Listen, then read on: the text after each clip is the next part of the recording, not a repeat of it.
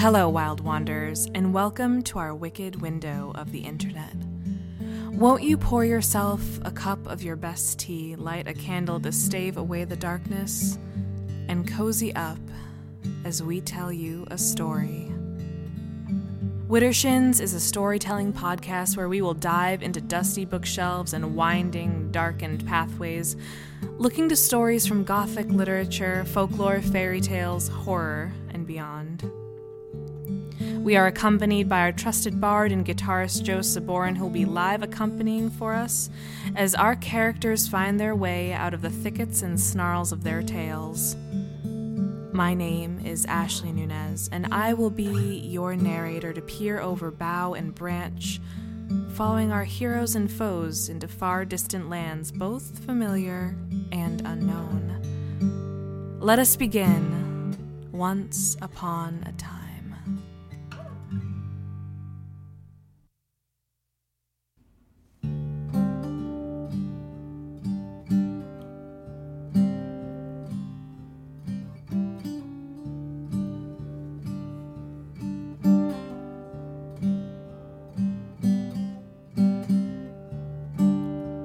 Little Wild Rose, author unknown.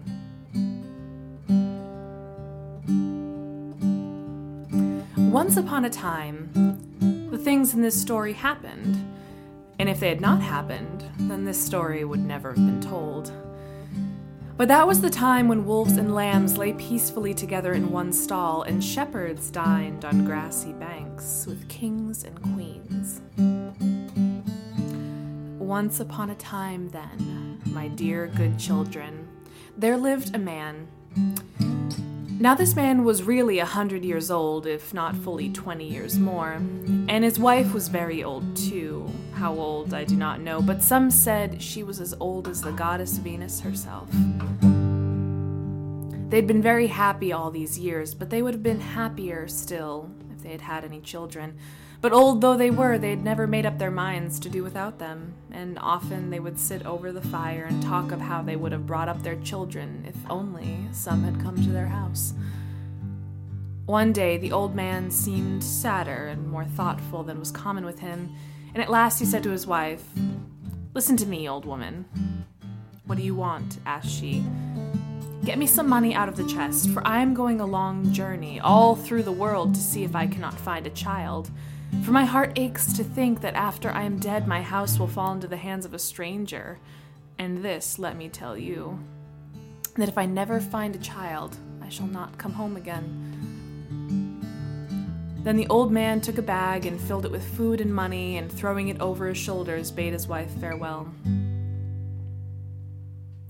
For long he wandered and wandered and wandered, but no child did he see.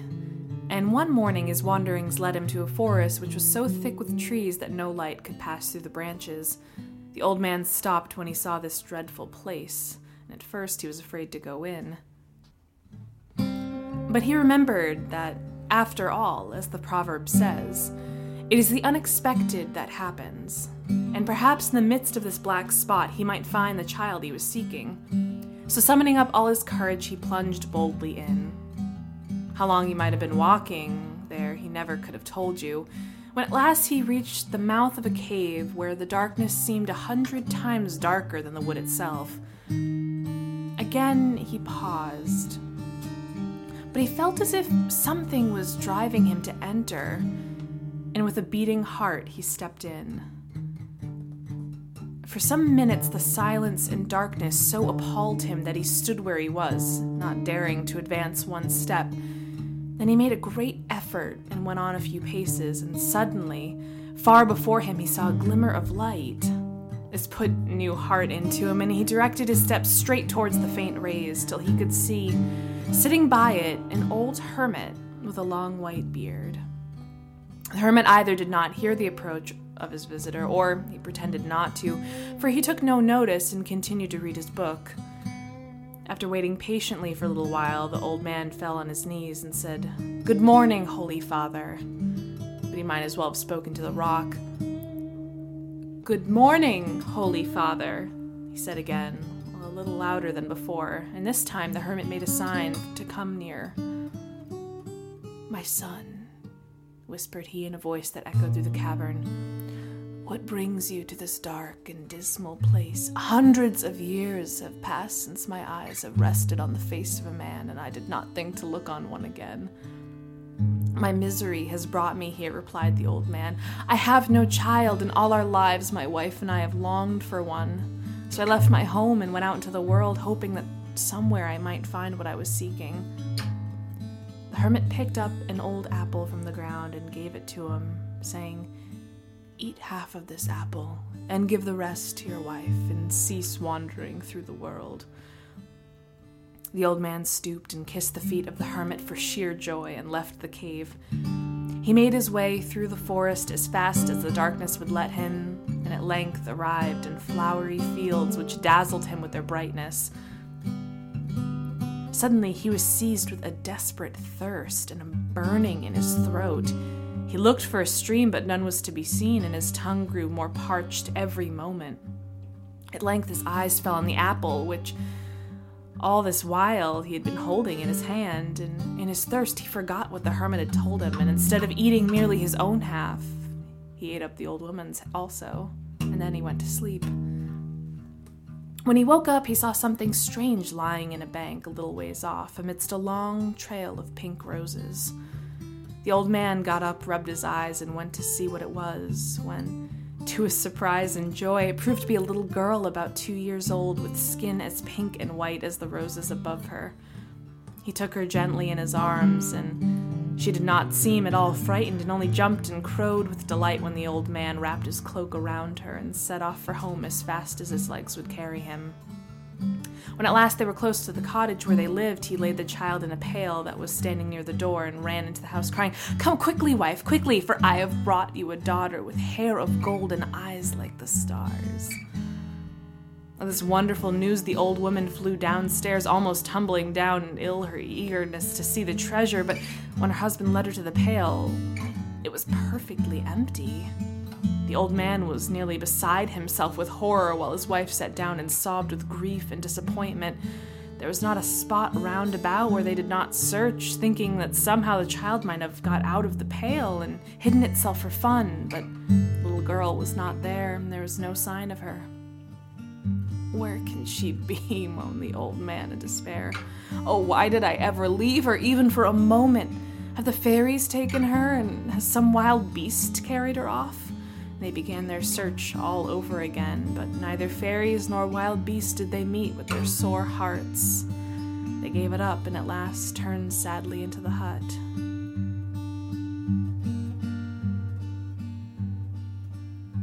And what had come of the baby?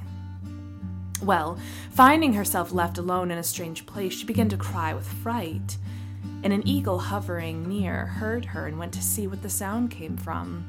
When he beheld the fat pink and white creature, he thought of his hungry little ones at home, and swooping down, he caught her up in his claws and was soon flying with her over the tops of the trees. In a few minutes, he reached the one in which he had built his nest and lay his little wild rose, for so the old man had called her, among his downy young eaglets. He flew away. The eaglets, naturally, were rather surprised at this strange animal so suddenly plopped down in their midst, but instead of beginning to eat her as their father expected, they nestled up close to her and spread out their tiny wings to shield her from the sun. Now, in the depths of the forest where the eagle had built his nest, there ran a stream whose waters were poisonous, and on the banks of the stream dwelt a horrible lindworm with 7 heads. The lindworm had often watched the eagle flying about the tops of the tree, carrying food to his young ones, and accordingly, he watched carefully for the moment when the eaglets began to try their wings and to fly away from the nest. Of course, if the eagle himself was there to protect them, even the lindworm, big and strong as he was, knew he could do nothing. But when he was absent, any little eaglets who ventured too near the ground would be sure to disappear down the monster's throat. Their brothers, who had been left behind as too young and weak to see the world, knew nothing at all of this, but supposed their turn would soon come to see the world also. And in a few days, too, They opened their wings and flapped impatiently, and they longed to fly away above the waving treetops to mountains and the bright sun beyond. But that very midnight, the lindworm, who was hungry and could not wait for his supper, came out of the brook with a rushing noise and made straight for the tree. 2 eyes of flame came creeping nearer and nearer, and 2 fiery tongues were stretching themselves out closer, closer to the little birds who were trembling and shuddering in the farthest corner of the nest. But just as the tongues had almost reached them, the lindworm gave a fearful cry and turned and fell backwards. Then came the sound of a battle from the ground below, and the tree shook, though there was no wind, and roars and snarls mixed together, till the eaglets felt more frightened than ever, and thought their last hour had come. Only Wild Rose was undisturbed, and slept sweetly through it all. In the morning, the eagle returned and saw traces of a fight below the tree, and here and there a handful of yellow mane lying about, and here and there hard, scaly substance. When he saw that, he rejoiced greatly and hastened to the nest. "Who has slain the lindworm?" he asked of his children. There were so many that he did not at first miss the 2 which the lindworm had eaten. But the eaglets answered that they could not tell, only that they had been in danger of their lives, and at the last moment they had been delivered. Then the sunbeam had struggled through the thick branches and caught Wild Rose's golden hair as she lay curled up in the corner. And the eagle wondered, as he looked, whether the little girl had brought him luck, and it was her magic which had killed the enemy. "Children," he said, "I brought her here for your dinner, and you have not touched her. What is the meaning of this?" But the eaglets did not answer, and Wild Rose opened her eyes and seemed 7 times lovelier than before. From that day, Wild Rose lived like a little princess. The eagle flew about the wood and collected the softest, greenest moss he could find to make her a bed. Then he picked with his beak all the brightest and prettiest flowers in the fields or on the mountains to decorate it. So cleverly did he manage it that there was not a fairy in the whole of the forest who would not have been pleased to sleep there, rocked to and fro by the breeze on the treetops. And when the little ones were able to fly from their nest, he taught them where to look for the fruits and berries which she loved. So the time passed by, and with each year Wild Rose grew taller and more beautiful, and she lived happily in her nest and never wanted to go out of it, only standing at the edge in sunset looking up at the beautiful world. For company, she had all the birds in the forest who came and talked to her, and for playthings the strange flowers which they brought her from far and near, and the butterflies which danced with her. And so the days slipped away, and she was 14 years old. One morning, the emperor's son went out to hunt. He had not ridden far before a deer started from under a grove of trees and ran before him. The prince instantly gave chase, and where the stag led he followed, till at length he found himself in the depths of the forest where no man before had trod. The trees were so thick and the woods so dark that he paused for a moment and listened, straining his ears to catch some sound to break a silence which had almost frightened him. But nothing came, not even the baying of a hound or the note of a horn. He stood still and wondered if he should go on, when, looking up, a stream of light seemed to flow from the top of a tall tree. In its rays he could see the nest with the young eaglets who were watching him over the side. The prince fitted up an arrow into his bow and took his aim. But before he could let fly, another ray of light dazzled him, so brilliant was it that his bow dropped and he covered his face with his hands. When at last he ventured to peep, Wild Rose, with her golden flowing hair round her, was looking at him. This was the first time she had seen a man. "Tell me how I can reach you," cried he. But Wild Rose smiled and shook her head and sat down quietly. The prince saw that it was no use and turned and made his way out of the forest, but he might as well have stayed there for any good that it was to his father, so full was his heart of longing for Wild Rose. Twice he had returned to the forest in the hopes of finding her, but this time fortune failed him, and he went home as sad as ever. At length, who could not think what had caused this change, the emperor sent for his son and asked him what was the matter. Then the prince confessed that the image of Wildrose filled his soul and that he would never be happy without her.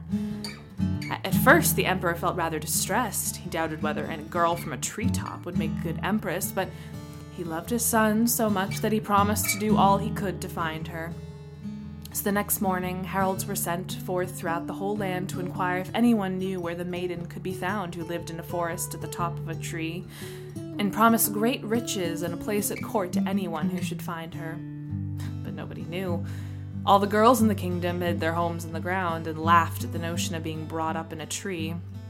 A nice kind of empress she would make, they said, as the emperor had done, tossing their heads with disdain. For having read many books, they guessed what she was wanted for.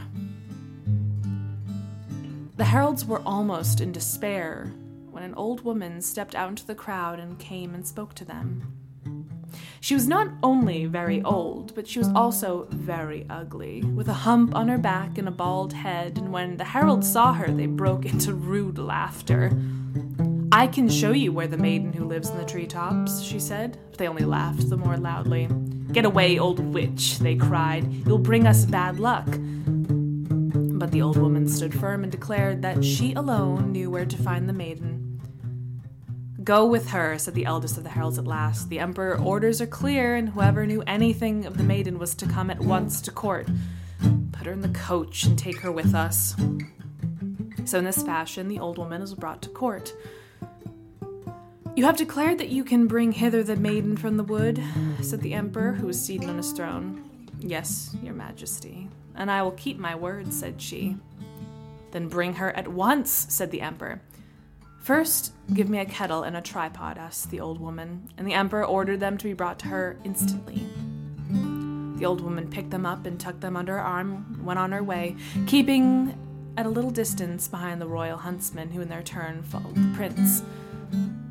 What a noise that old woman made as she walked along. She chattered to herself so fast and clattered her kettle so loudly that you would have thought a whole camp full of people came running around the next corner.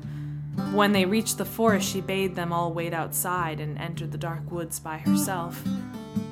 She stopped underneath the tree where the maiden dwelt, and gathering some dry sticks, kindled a fire. Next, she placed the tripod over it and the kettle on top, but something was the matter with the kettle.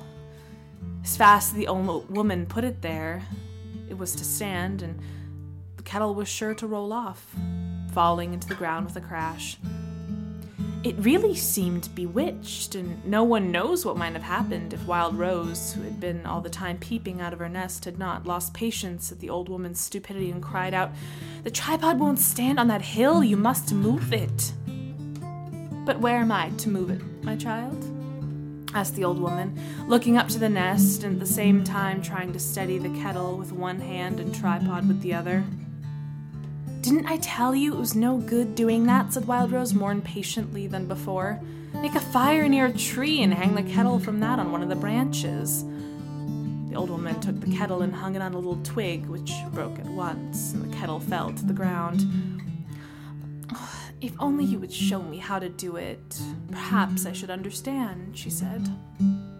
Quick as thought, the maiden slid down the smooth trunk of the tree and stood beside the stupid old woman to teach her how things ought to be done. But in an instant, the old woman had caught up the girl and swung her over her shoulders and was running as fast as she could to get to the edge of the forest where she had left the prince. When he saw them coming, he rushed eagerly to meet them, and he took the maiden in his arms and kissed her tenderly before them all. Then a golden dress was put on her, and pearls were twined in her hair, and she took her seat in the emperor's carriage, which was drawn behind 6 of the whitest horses in the world, and they carried her without stopping to draw breath to the gates of the palace. And in 3 days, the wedding was celebrated, and the wedding feast was held, and everyone who saw the bride declared that if anybody wanted a perfect wife, they must go to seek her on top of a tree.